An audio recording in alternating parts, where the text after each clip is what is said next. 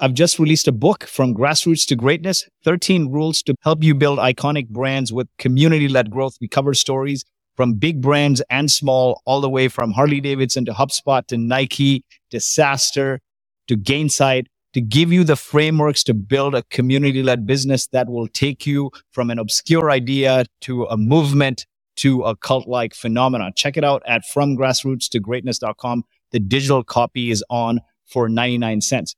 So I think this is something everyone out there needs to hear, right? You may be still founder and co-founder doing all the selling. You may have hired a sales team. You may have a sales leader. You may even have a CRO.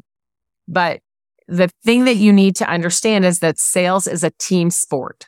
It is no longer the individual contributor, the white knight riding out to save the day. No large company wants one salesperson to show up and try to sell them something. It just doesn't work that way anymore. I'm not really sure it ever did, but we did have high expectations for one seller to be able to close these $100,000 or $1 million deals. Now it takes your entire team, and you really need to think through.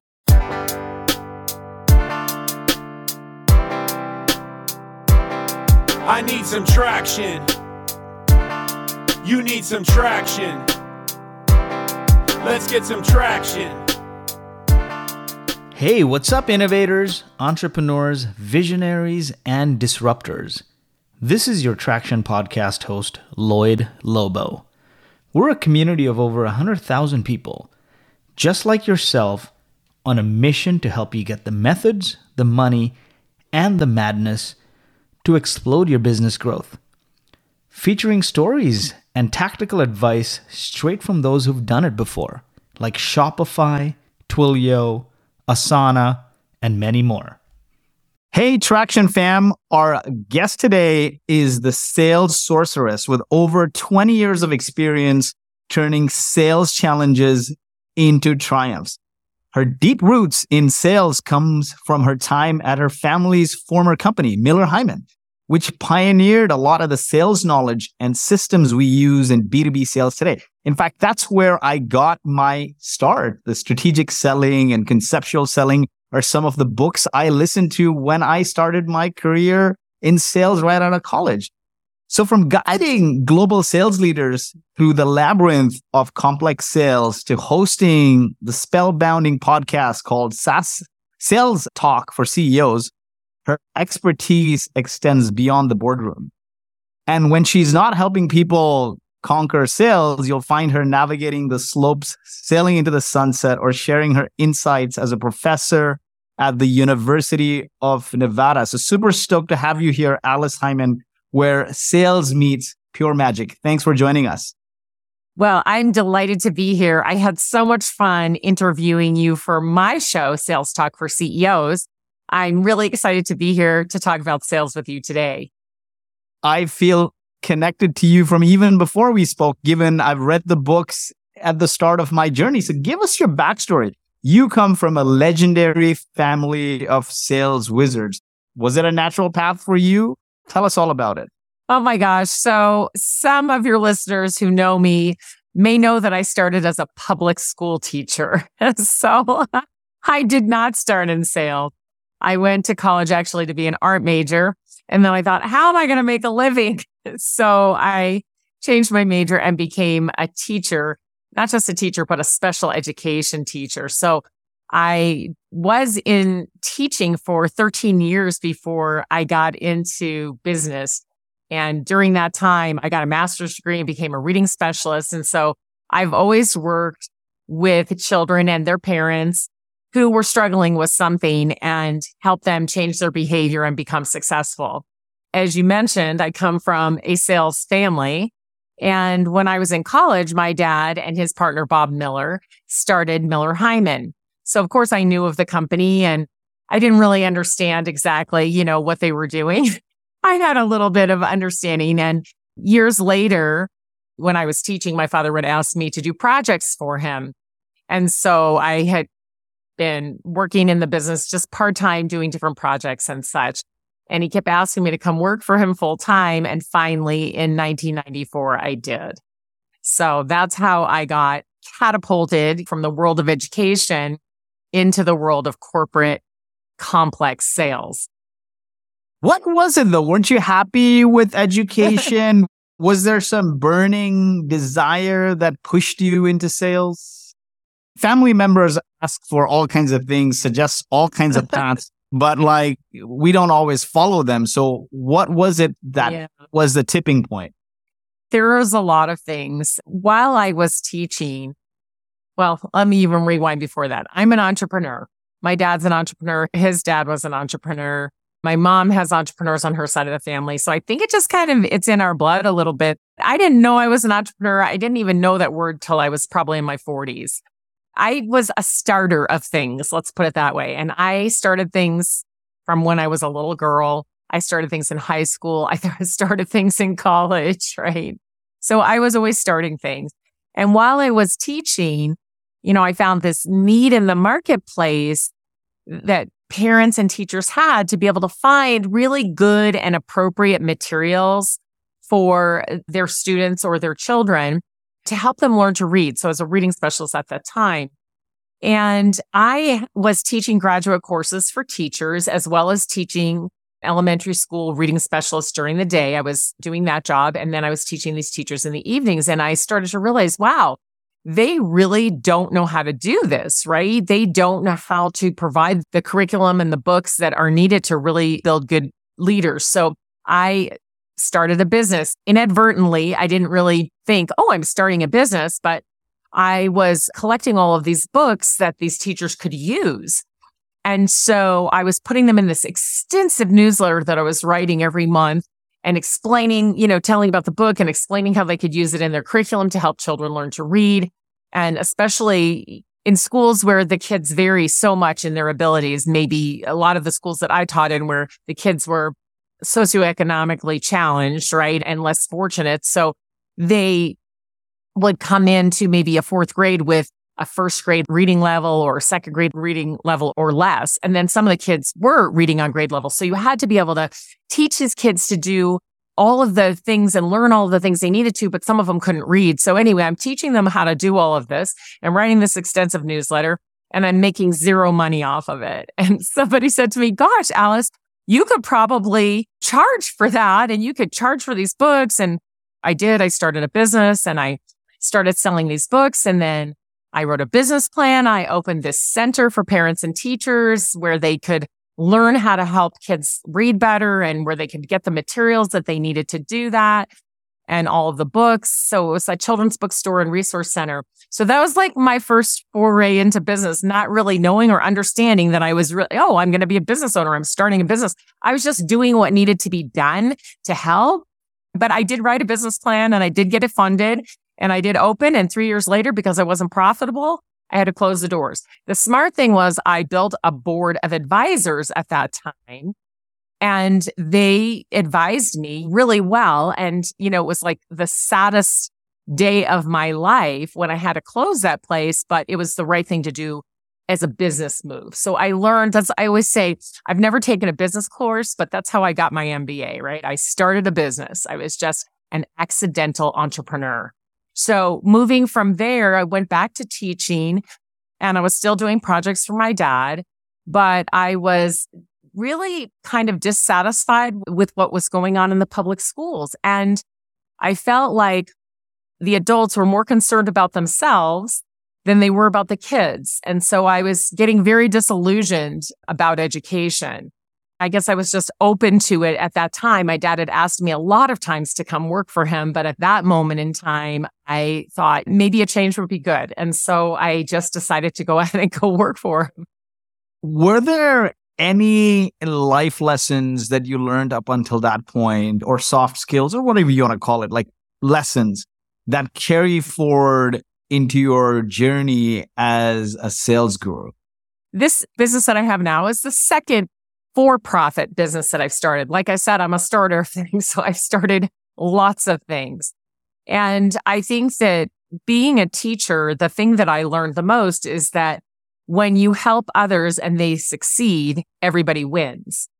And that is absolutely the same in sales. When we help others with our products and services and they succeed using what we sold them, everybody wins.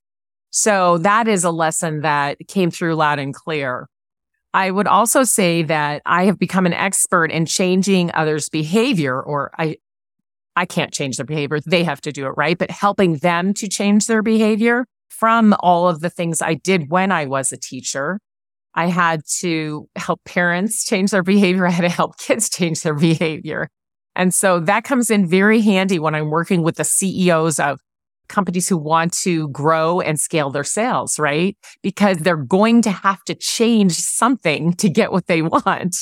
And so having this superpower is really helpful to me because I just have a way of helping people see what needs to change and then helping them move towards that change. So those are definitely some life lessons. I learned some hard lessons too about starting businesses. So that's helpful when you're talking to CEOs who they're CEO founders and they got the idea and started their business. It's like, yes, I've done that too, twice. I took investor money once, and the second time I didn't. So I have some of those experiences behind me. And now I've helped many CEOs to grow their businesses and many of them successfully exit, including I have one unicorn under my belt in helping. So life lessons, there's a lot of them, but I try to use what I've learned, again, just to help people grow. Now I'm just starting out. Let's say, my journey, I've just built a product. Customers love it. It's got product market fit. I don't know anything about sales. I chanced leveraging my network and some relationships and finagled into getting a few large enterprise clients. What are some tactics? What are some things I need to have in place to be able to sell? What should my strategy look like from product market fit to maybe like the first couple million in revenue? So the first thing I want to say is everybody knows something about sales. The first thing we have to do is change your mindset as the CEO founder, right? Or any of the leadership team. I believe everyone sells. So you can't be in a startup if you're not willing to sell. It's just not going to move the needle. Everybody has to sell. Now, that doesn't mean everybody goes out and does the prospecting and the cold outreach and the whole sales process. It means that everybody has a role in sales. So that's the first thing. You have to change your mindset. Now, when CEO founders tell me, I don't know anything about sales, I say, yes, you do. Have you ever convinced your mother to let you drive the car somewhere that she didn't want you to drive it? Have you ever convinced a friend to go to a movie that they didn't want to go to? Have you ever helped anyone change their mind? Have you ever helped anyone learn how to do something new? Have you ever helped anyone? Then you've done sales. What happens, people think they don't know anything about sales because they think that sales is some sort of manipulation or trickery or some sort of magic. And it's none of those things, right? It can be magical, but it is not magic. It's not smoke and mirrors. It's very simple. I have a product or service that you may need, and I'm going to find out if you need that. And if you need it, I'm going to help make sure that you understand your problem thoroughly and can utilize it thoroughly and be successful. Thus, I'm helping you win. So that's sales. So if you go back to what do you know about sales? You know a lot. You know a lot about people and how they make decisions because you make decisions yourself every day. You know how to help someone change their mind, how to educate someone. Now, you may not be an expert in any of these things, but you've done them all. So you do know sales. So that's just number one. So now it's okay, maybe there's a co-founder, a technical co-founder. You're the business end of the co-founder and you're the one who's going to go out and do the selling at first. What should you do first? You should go on a mission to learn, right? If you have product market fit. Now, if you don't, we need 3 days for that one. But if you have your product market fit, and you know that probably because you've already talked to some people, right? And they've nodded their heads and said, yes, absolutely. So you're just going to use your own network and the network of your co-founder and anybody else that's working for you at this time or volunteering to help. I remember when I started my first business, I had to have my mom And my best friend's mom volunteered to help because I didn't have enough money to pay them. And luckily they did, right? So whoever's helping you, you want to get your network open. Now, if you can find a board of advisors quickly, just a few people who have great networks who can make introductions for you, things are going to go really well because you're not going to just go knock on doors and say, hi, you don't know me. I don't know you. You've never heard of what I sell, but do you want to buy it? It just doesn't work. So what we have to do is have introductions to people who can possibly buy from us or refer us. And in those first conversations, we just want to learn, right? We just want to learn. And then if we start hearing things that tell us, oh, there's a fit here somehow, either they could use our product or service, or they know people who can and can refer us, right? We just want to learn that much. So you need to be talking to people every single day. Yes, you also have to run your business and there's a lot of other things to do, but your main focus has to be talking to enough people every day that you will find those who can buy from you and those who can refer you to people who can buy from you. That's the beginning. Where do you want to go from there? What are some ways in the early days for founders to grow their sales muscles? Well, I think in the early days, you just have to go out and do it, and you learn from doing it. Now, if you have someone like me or who knows a lot about sales, you can ask them questions. You can join a CEO group or a sales group of some kind and get advice. So ask for the help that you need, right? Don't sit there and be quiet. Go find the help you need. There are tons of courses on LinkedIn about selling. There are books galore about selling. So I would suggest that you start to school yourself on the things you need to know. Now, I'm an expert in a business-to-business complex sale. So I know many books that will help you in that regard, and we can put some of them in the show notes.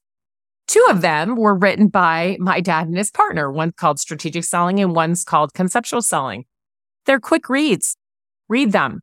Conceptual Selling will help you understand how humans make decisions and how to prepare for a sales call and how to ask the right questions and how to determine if there's a fit.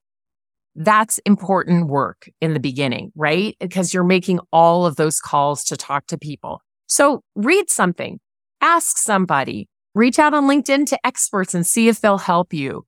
But kind of get sales into your world, right? Again, find a group that you can be in that there are people who will talk to you about sales. So just become a student of it, but also just go out and do it at first, because you'll learn a lot just from talking to people and understanding their needs and learning how they buy, how they make decisions to buy the kinds of things that you sell. I think that's really just surrounding yourself is what I think will be a good start. You know, I love that you said, just do it. A lot of people don't just do it. They read and they spend a lot of time reading, and reading is great. Your books were great. But you know what I did back in the day was I just got thrown on the deep end. I was an engineer. I joined an early stage startup and they really didn't have product or product market fit. So I needed to get on the road and talk to customers and figure out what to build. And so on my drives to customers, I would listen to audiobooks like Strategic Selling and Conceptual Selling and Spill Selling by Neil Rackham, which is another great book I recommend. And then by the time I'd get there, I just apply those techniques. There's no substitute. I like to read, but apply it just in time. And sometimes what happens is you may read and not retain it. But the best way as an early stage founder is read it and then apply it right away. For example, my book became a Wall Street Journal bestseller, but I needed to get my messaging so fluid. I appeared on 80 podcasts over 9 weeks that all launched during our launch week. And by the end of it, I could just speak on any topic related to the book. And that same goes for selling. And in the early days, it's like sort of chiseling or making a sculpture, right? You start heavy and then you refine and refine. You just got to do more and more of it. And then your messaging just gets better. But if you suck at it and you don't do it, you'll definitely never get better. I can't agree with you more. If you suck at it, you just need to keep trying. You can't give up, because I know a lot of founders just don't want to do sales and they just want to hire someone else to do it and get that part over with and like be done with having to worry about sales. That is never going to happen. Hello? That is never going to happen. You, as the CEO founder, will always have a role in sales. That role will change as the company matures, but you will always have a role, and you need to learn that and be confident in it so that your company can grow at the speed you want it to grow at. I've just released a book, From Grassroots to Greatness, 13 Rules to Help You Build Iconic Brands with Community-Led Growth. We cover stories from big brands and small, all the way from Harley-Davidson to HubSpot to Nike to SaaStr to Gainsight, to give you the frameworks to build a community-led business that will take you from an obscure idea to a movement to a cult-like phenomenon. Check it out at FromGrassrootsToGreatness.com. The digital copy is on for 99 cents. I think I started with conceptual selling. I think that was one of the first books I may have read. And there was this concept of no-sell selling and questions to ask yourself before you make the call. You comfortable talking a little bit about some of that? Oh, sure. It's kind of like just in my brain, those concepts that I use every day. I think that the most important thing is to understand if you have product market fit and you have targeted your market carefully, so you are only outreaching to people who are likely to buy what you have because they will have that need. Now, that doesn't mean they'll buy it from you or that they'll change from what they're currently doing, right? But they do have a propensity because you've targeted carefully and you know that they have to do this task or do these things that your product or service can help with. So now you're talking to the right people. It's just a matter of whether they're going to buy now or not. And so you have to understand the human psychology behind that. And you have to understand if they're thinking about their position in their world as growing or they're in some kind of trouble, right? Or maybe they're thinking, oh my gosh, we've never had it so good. So they're not going to change, right? So don't even bother with them. They're telling you how great things are, right? Or maybe they're just kind of even keel. It's like, oh, I don't know. So if they're in a trouble mode or a growth mode, you can get them to move. They're going to make a decision. So that's good to know. If they're in even keel, they need education so they can know whether there is trouble or growth for them. And when you talk with them about these things and you understand their need, there's no selling going on because you're just solving, right? And you're thinking about, here's how a person makes a decision. This is in the conceptual selling book. They think, oh my gosh, this is broken. I need another one. Okay, so they have that moment. And then they're like, now what should I do? So they run through all the possible things they can do. I could go borrow one. I could go buy one. I could make one. What are all the different things I could do? I could just not use one anymore. So maybe I just don't even need it. So I don't have to fix it or buy one or borrow one or make another one. So they're running through all these scenarios in their head, and then they're narrowing it down to which one is going to be the best for them. And then they start looking for the solution provider. So once they know I'm going to borrow it, who can I borrow it from? Where are the choices for that? Or I'm going to make one. Then I need to do that in-house. What tools am I going to need? Or I'm going to buy one. Now, who are all the different companies I can buy it from? And what research do I need to do? So in their brain, this is all going on. And then they find some of these solutions and they have to choose one. Well, that could happen in a split second, or it could take weeks, right? Or sometimes longer, especially in a complex sale where there are 8 or 12 people who are all going to have to go through that same process with you and come to consensus and make a decision. So that's what conceptual selling is trying to help you do. So when you want to find out all these things, you've got multiple people you have to talk to. You have to ask the right questions. Now, many sales methodologies talk about open questions and closed questions, and that's fine. You need both of those. You need some open-ended questions and you need some closed-ended questions, because if you want to ask them the timeline, the date, what's the date? That's just closed. Just give me the date and that's enough information. If I need to find out the results are going to look like when it's all done. That's an open-ended question. I need all that information. That's going to be a lot of talking. But that's not the end of it. In conceptual selling, we actually go into the different types of questions. Confirmation questions, confirming what you already learned to make sure it's still true. New information questions, all of the things you need to learn that you don't know yet. Attitude questions to understand how people are feeling about things, about the changes, because change is hard, right? How are people feeling about that? Commitment questions to find out what they'll commit to so that you can move the deal forward. And what we call basic issue questions, which are the questions to try to find out things that they haven't revealed yet. Like, is there anything else we might need to know? Or is there anything that might get in the way of this project going forward, right? So diving much, much deeper into the type of questions you're asking is going to make your sale so much easier. You spend a little more time on the front end really diving in. And it's not just BANT. We're not talking about budget, authority, need, and timing. That is so 1980s. I mean, look, people today aren't going to even talk to you if they don't need what you have. So they'll find the budget, right? They know the timing, or you'll help them figure it out. They don't have the authority. That's a given. No one human at any business has the authority to buy something complex and expensive.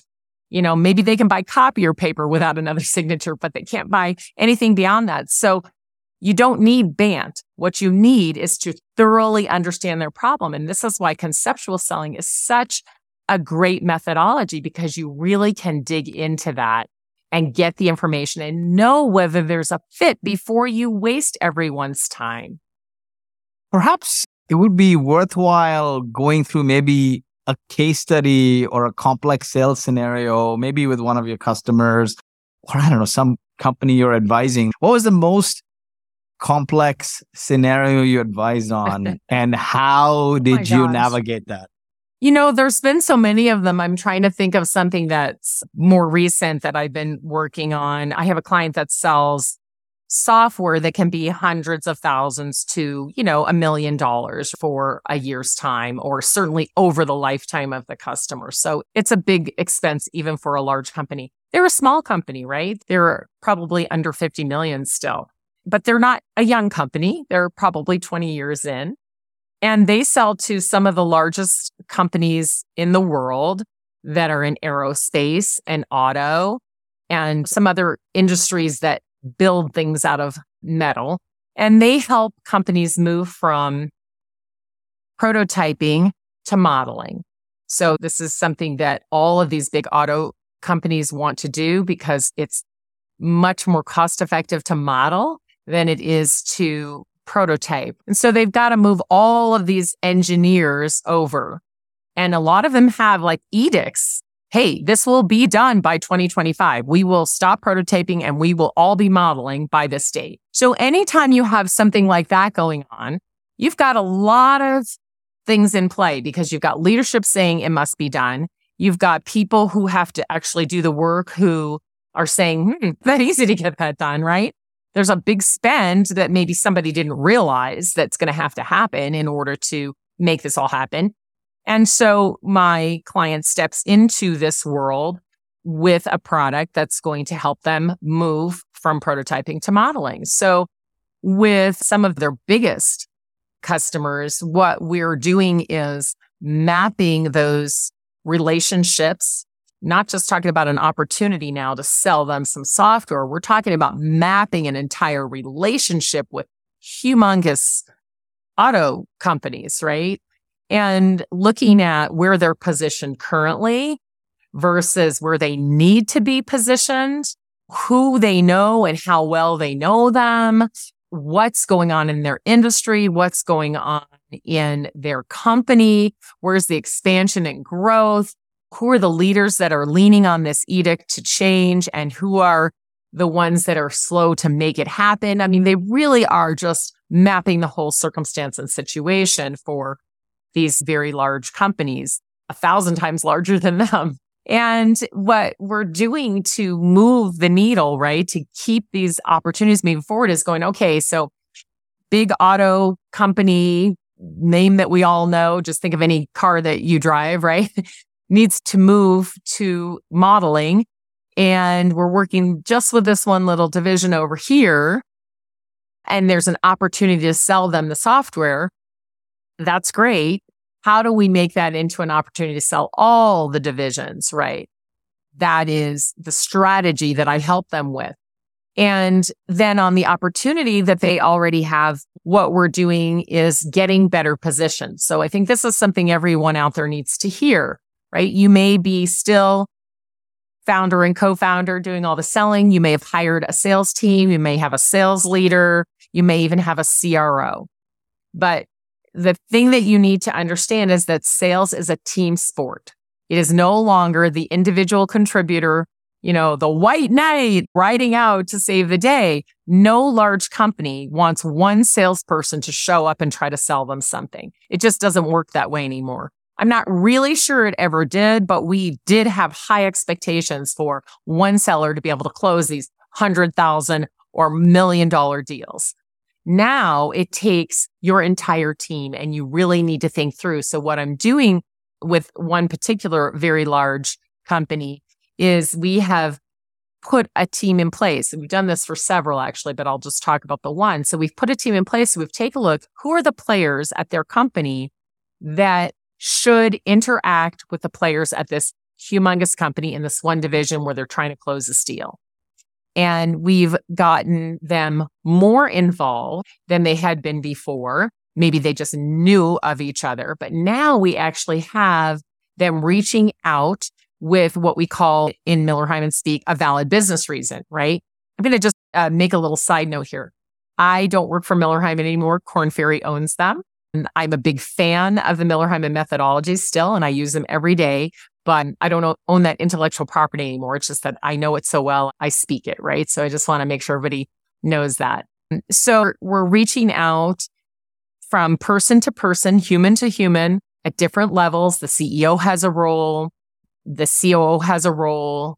The head of kind of the software production or the product person has a role. The sales rep has a role, right? There's several different people, some other subject matter experts, and they've all reached out to the proper people and started these conversations, not just about, are you going to buy, but about helping and solving and understand how they're going to move these engineers who are reluctant to move off of prototyping and move to modeling. How is that all going to actually happen? What will it look like? How long will it take? What will we do with the people who are extremely reluctant and don't want to move at all? How is this all going to work? Because it's not just about buying the product or service you sell, in this case, software. It's can the people we sold it to be successful using it? And that's where the team comes in with that assurance. And that's where the CEO can come in with that CEO confidence in saying to the leaders of these companies, regardless how big or small they are, hey, we've helped other companies like yours be successful and we can help you too. Then the CEOs can tell the stories, right? Like we're telling a story now, and they can give that confidence to the buyer. So no, the CEO is not in charge of doing all the selling necessarily and closing the deals, but they have a very important role to play today in these highly complex sales with big dollar stakes. They need to come in and give that CEO confidence where it's needed. That's a good case study. Now, what are the different selling styles you've seen work today in the modern world here, especially post-COVID? And when is the time to use each of them? Maybe your top 2 or 3. Well, I think selling styles and selling methodologies are 2 different things, right? I think that every seller should have their own style. They should absolutely be themselves, right? If you're a fun type, you should be fun. And if you're serious, you should be serious. I think, what I meant was methodologies. Yeah, Sorry. because I feel like sometimes people are trying to change people's personalities. That's just not a good idea. I mean, we got to be ourselves. But I think the methodologies that you use, depending on where you are in the sales cycle, right? So today we know with prospecting, it's much harder than it used to be. And we need to try a lot of different things, and we need to do those things over a longer span of time.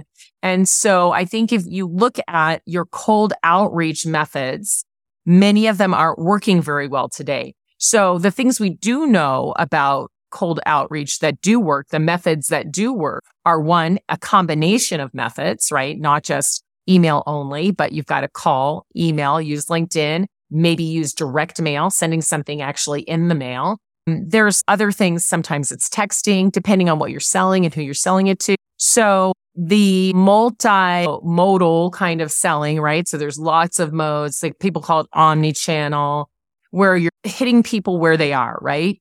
You're finding people where they are and striking up conversations. I think that is a methodology that works, because when we strike up conversations, we find that some people are interested or some people know people who might be interested. So again, can you buy from me or can you refer me to somebody who can buy? So I think the methodology for approaching prospects is absolutely the one that's winning, is an account-based omni-channel approach where we're very conversational and we're sharing a lot of insights and content and making people curious. So I think that methodology is winning right now for prospecting. And then as far as once there's an opportunity and you're trying to move that towards the close, I think the methodology that works best is salesperson as guide or orchestrator, right? So the salesperson steps in and orchestrates their own team, as I was mentioning in my case study, where you're gathering all the players on your own team who need to be involved and helping them know their role and helping them know what to do and who to interface with. And then you're orchestrating the buying team and helping them through the buying process. Now, something to remember today as you're applying any methodology that you might be using to the sales process is that buyers, that people say, oh, they're 70% through the buying process before they talk to you. I'm not so sure about that. That's an interesting one. I think that buyers are different now than they were because there is so much information. But because of that, I also think they have information overload, and it's your job as a seller to help make that simple. Here are the things you need to know. Here is how you can compare products or services. Let's simplify this for you. So as a seller, that's my role, right? The method I prefer is where you're guiding them and simplifying and helping them make a decision versus trying to sell them something, right? Because the best decision will be what's best for them to be the most successful. That might not include you. So you really have to be careful. But if you do have a good product or service that is just as good as the other ones they might choose, then it's your job to guide them to choose, right? And help them do that. So that's the kind of sales process or buyer process I'd like to see. And the methodology is that we teach our sellers to be a guide and an orchestrator. We teach them to have the business acumen that's needed to understand in the day in the life of the people they're communicating with and be able to help them solve in a way that will make them more successful. Love it. I like that guiding. You're always providing value and you're guiding them. You're not shoving product down them. Customers want an outcome. They don't want software. Your job is to understand their pain points and guide them to their outcome. And that's what I found worked successfully for me in the past. Now, can you share a few key sales strategies that businesses often overlook in their sales process? Well, I think that businesses overlook a lot of things. And the key here is that they're not customer focused, right? And we're not listening to our customers. So the CEO's role, part of it is to understand what's going on with customers today, what's going on in the industries we sell to. And I think that is extremely overlooked. The amount of time that should be spent by the CEO and others in the company to truly understand what's happening in the marketplace. It's not just marketing's job to understand what's happening in the marketplace, right? Everybody who's talking to customers has to understand that. And so I think that's being overlooked. It's just not enough time spent. And I think that there's not enough time spent either, and maybe overlooked, is what do sellers need to know today? Just as I mentioned, they need to be guides and orchestrators. They need to have business acumen, but how are we providing that to them? I think it's being overlooked. We hire salespeople. We think they know how to sell. We send them out to go do it. And so I think that is definitely being overlooked. I also think that although it's becoming more clear, we don't understand just how many of the deals we're involved in end up in no decision. So that's so interesting. If we have sellers who can guide and orchestrate, there should be very few no decision, because that means they're staying status quo. They're not going to make the changes they need, and they're not going to get the success they need. Why would we leave them in that position? That's horrible. Now, sometimes the no decision is, oh, the budget was cut or some other thing happened that's completely out of our control. But a lot of times that no decision is basically analysis paralysis. People just cannot come to consensus at their company. They've overanalyzed it. They don't really know what to do, and they decide to do absolutely nothing. So I think those are a few of the things that are being overlooked. In terms of hurdles, you work with sales leaders globally. What are some common challenges you observe, and how do you guide them to overcome these challenges? I think the role of sales leader is such a tough one. I think most people just don't realize. In fact, I did an exercise this morning for a CEO who was asking me, what does my sales leader do all day? And I was like, oh my gosh, do you really want me to answer that question? So I did a week in the life of a sales leader just this morning. So it's very fresh in my mind. And this could have applied to any sales leader anywhere that I work with. So first, I think that people really don't know what a sales leader's role is or what they do or how much time it takes to do what they do. And I think CEOs misunderstand what sales leaders do as well. But some of the common hurdles are time. Time is global. There is never enough time. Why? Because you have 5, 8, or 10 salespeople reporting to you. They each need your time one-on-one every week. They need you to guide them, to grow them, to help them. They need you to help them with the deals that they're working on. They need you to help them with strategies for large accounts. They need you to level them up on sales skills. They need so much. Just doing that piece of the sales leader's job is a full-time job. So time is always a problem. There is never enough time for coaching. And so coaching gets put by the wayside. Yes, they have their weekly one-to-ones, but there's no real time to coach on the pipeline or coach on these deals or coach on the strategies for large accounts. So those things get squashed in or left out completely. So I find that is a huge problem because we just cannot have peak performing sales teams if the leaders don't have time to coach on all of those things that I just mentioned, aside from their one-to-one. So I would say time is the biggest hurdle.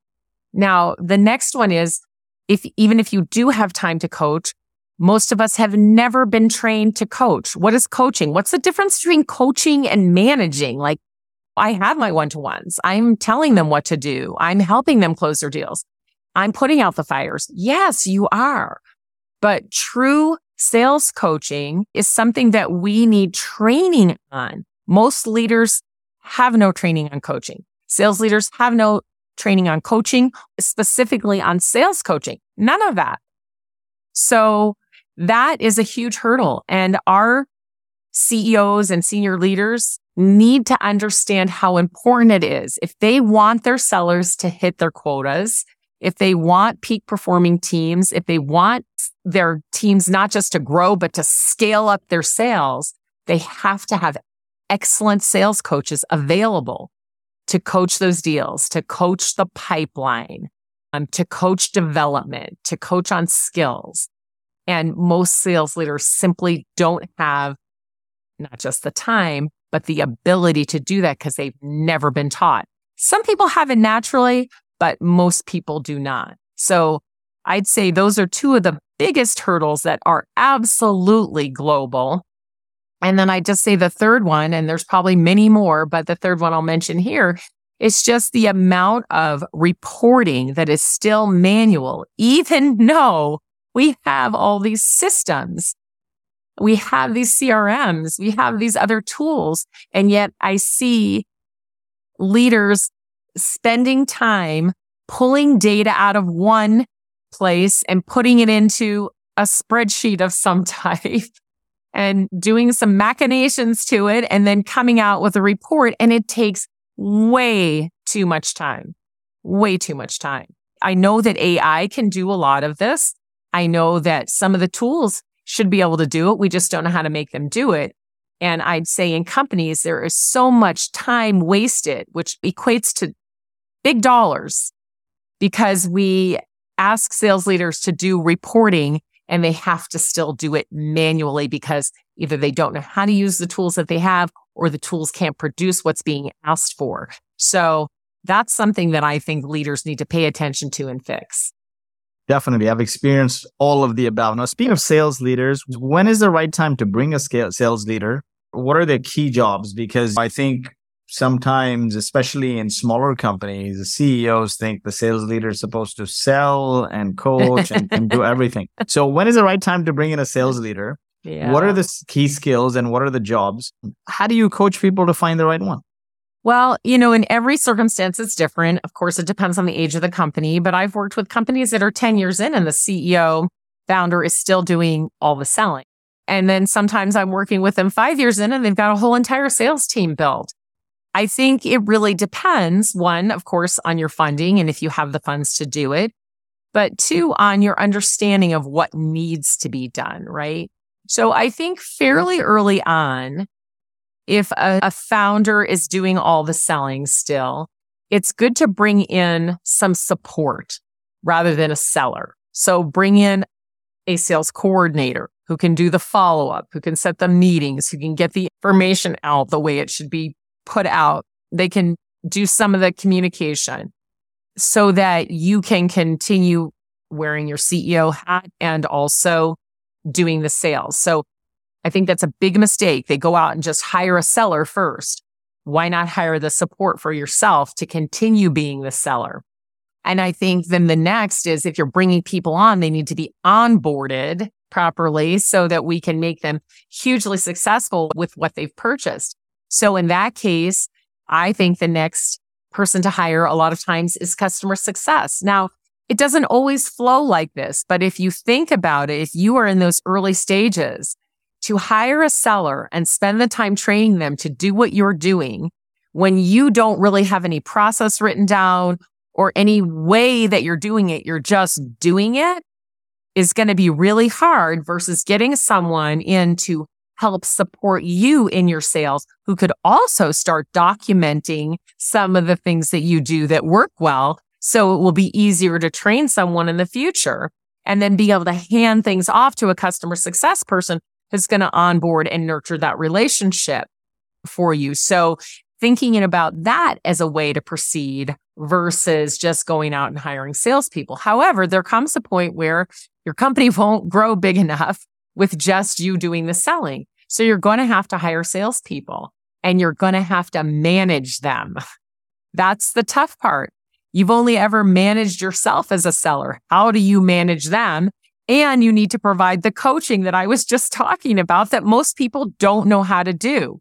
So I think that sometimes it's easier to outsource a sales team, especially for the early stages, prospecting and such, but you can outsource end-to-end sales.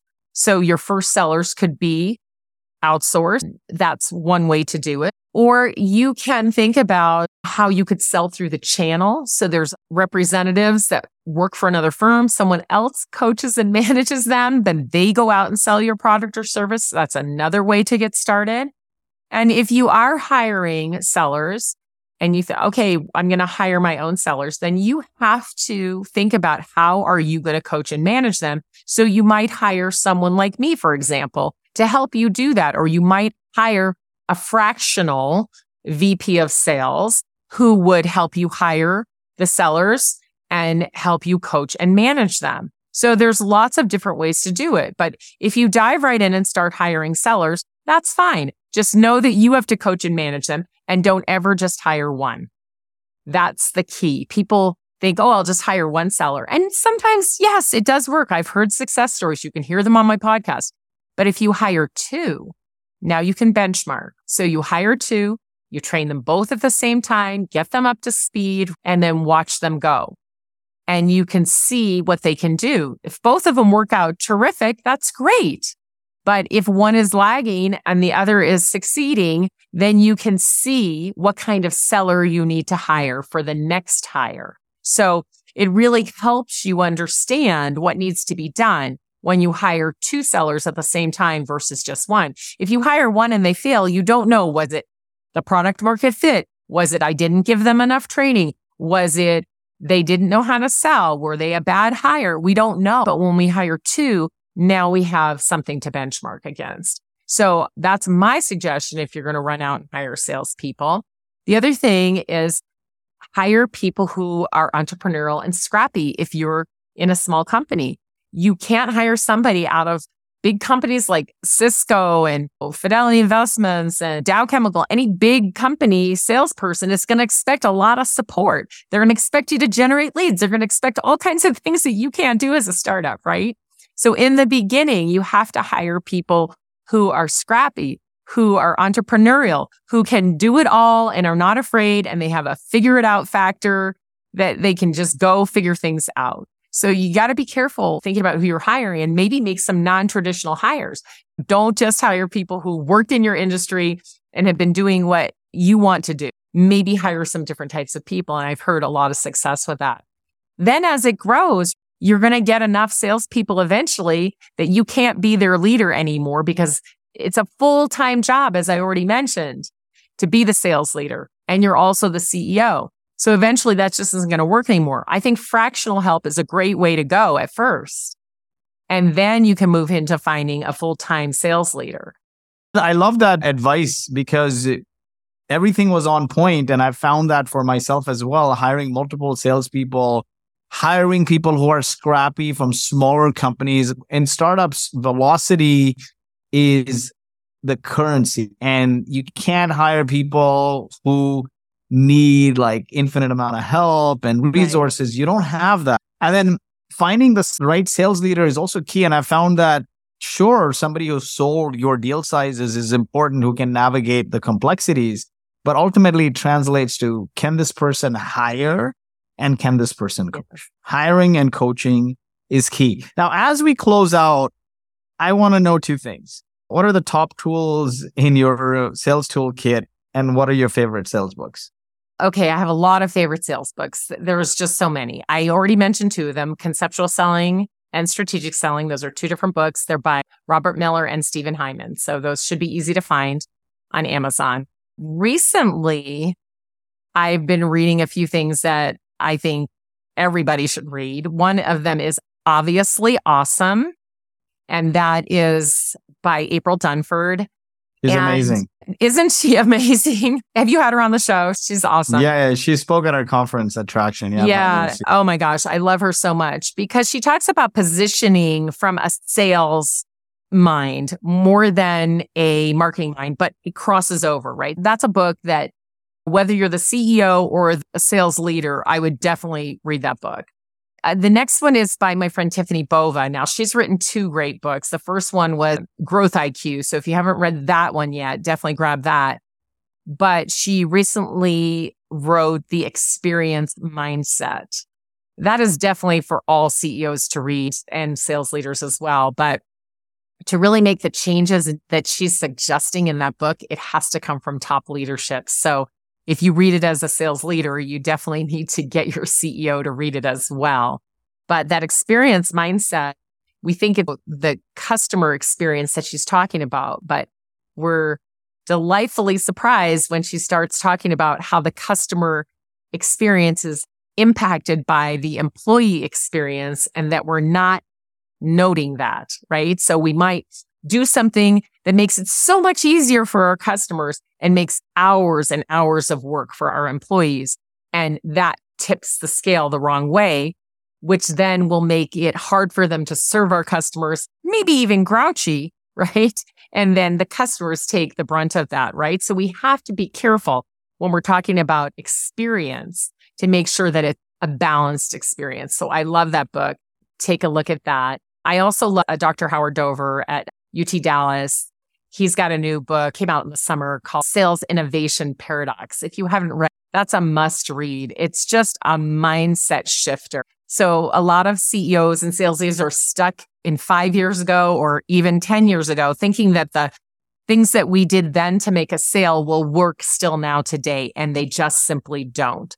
And he talks about this paradox and the shifts that need to be made. So those are just a few of the books that I've been reading lately. I'm sure there's a lot more, but that should do for now. And then your favorite tools. I guess my most favorite sales tool is LinkedIn and LinkedIn Navigator. I don't know how anybody can operate without them.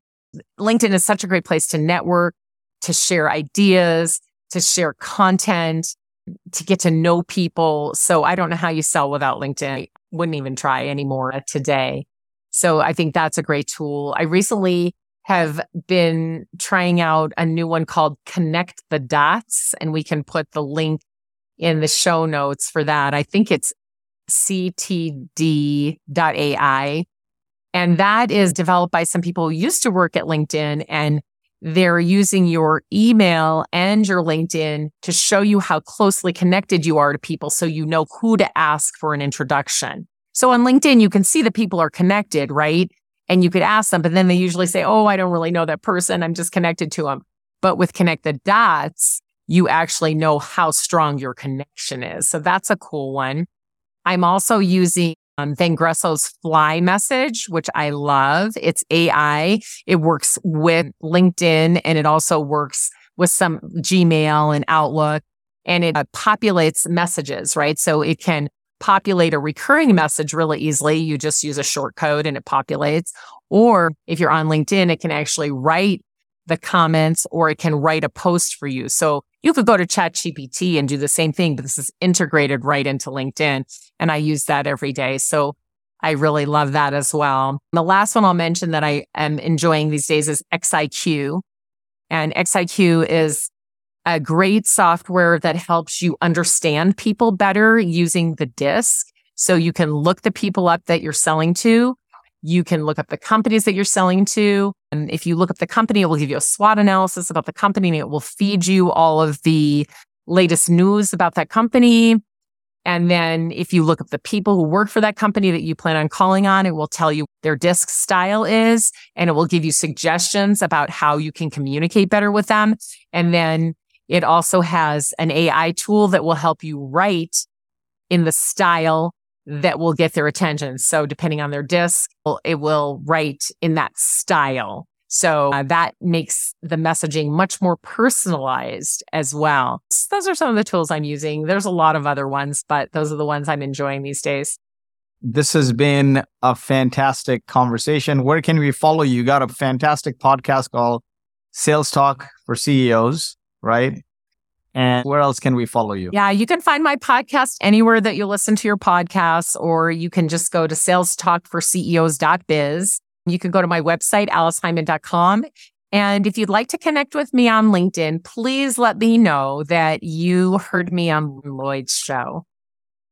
Awesome. Alice, this was wonderful, and look forward to socializing it across our channels. Thank you so much, and have a wonderful rest of the week. It's been a pleasure. I've just released a book, From Grassroots to Greatness, 13 Rules to Help You Build Iconic Brands with Community-Led Growth. We cover stories from big brands and small, all the way from Harley-Davidson to HubSpot to Nike to SaaStr to Gainsight, to give you the frameworks to build a community-led business that will take you from an obscure idea to a movement to a cult-like phenomenon. Check it out at FromGrassrootsToGreatness.com. The digital copy is on for 99 cents.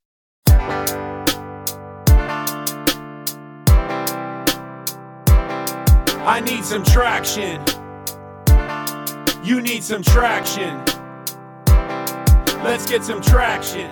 Thank you for listening, and we hope you enjoyed this week's episode of the Traction Podcast. If you enjoyed the show, please leave us a 5-star review. And you can find more information and all the resources mentioned in today's episode at boast.ai. That's BOAST.ai /blog.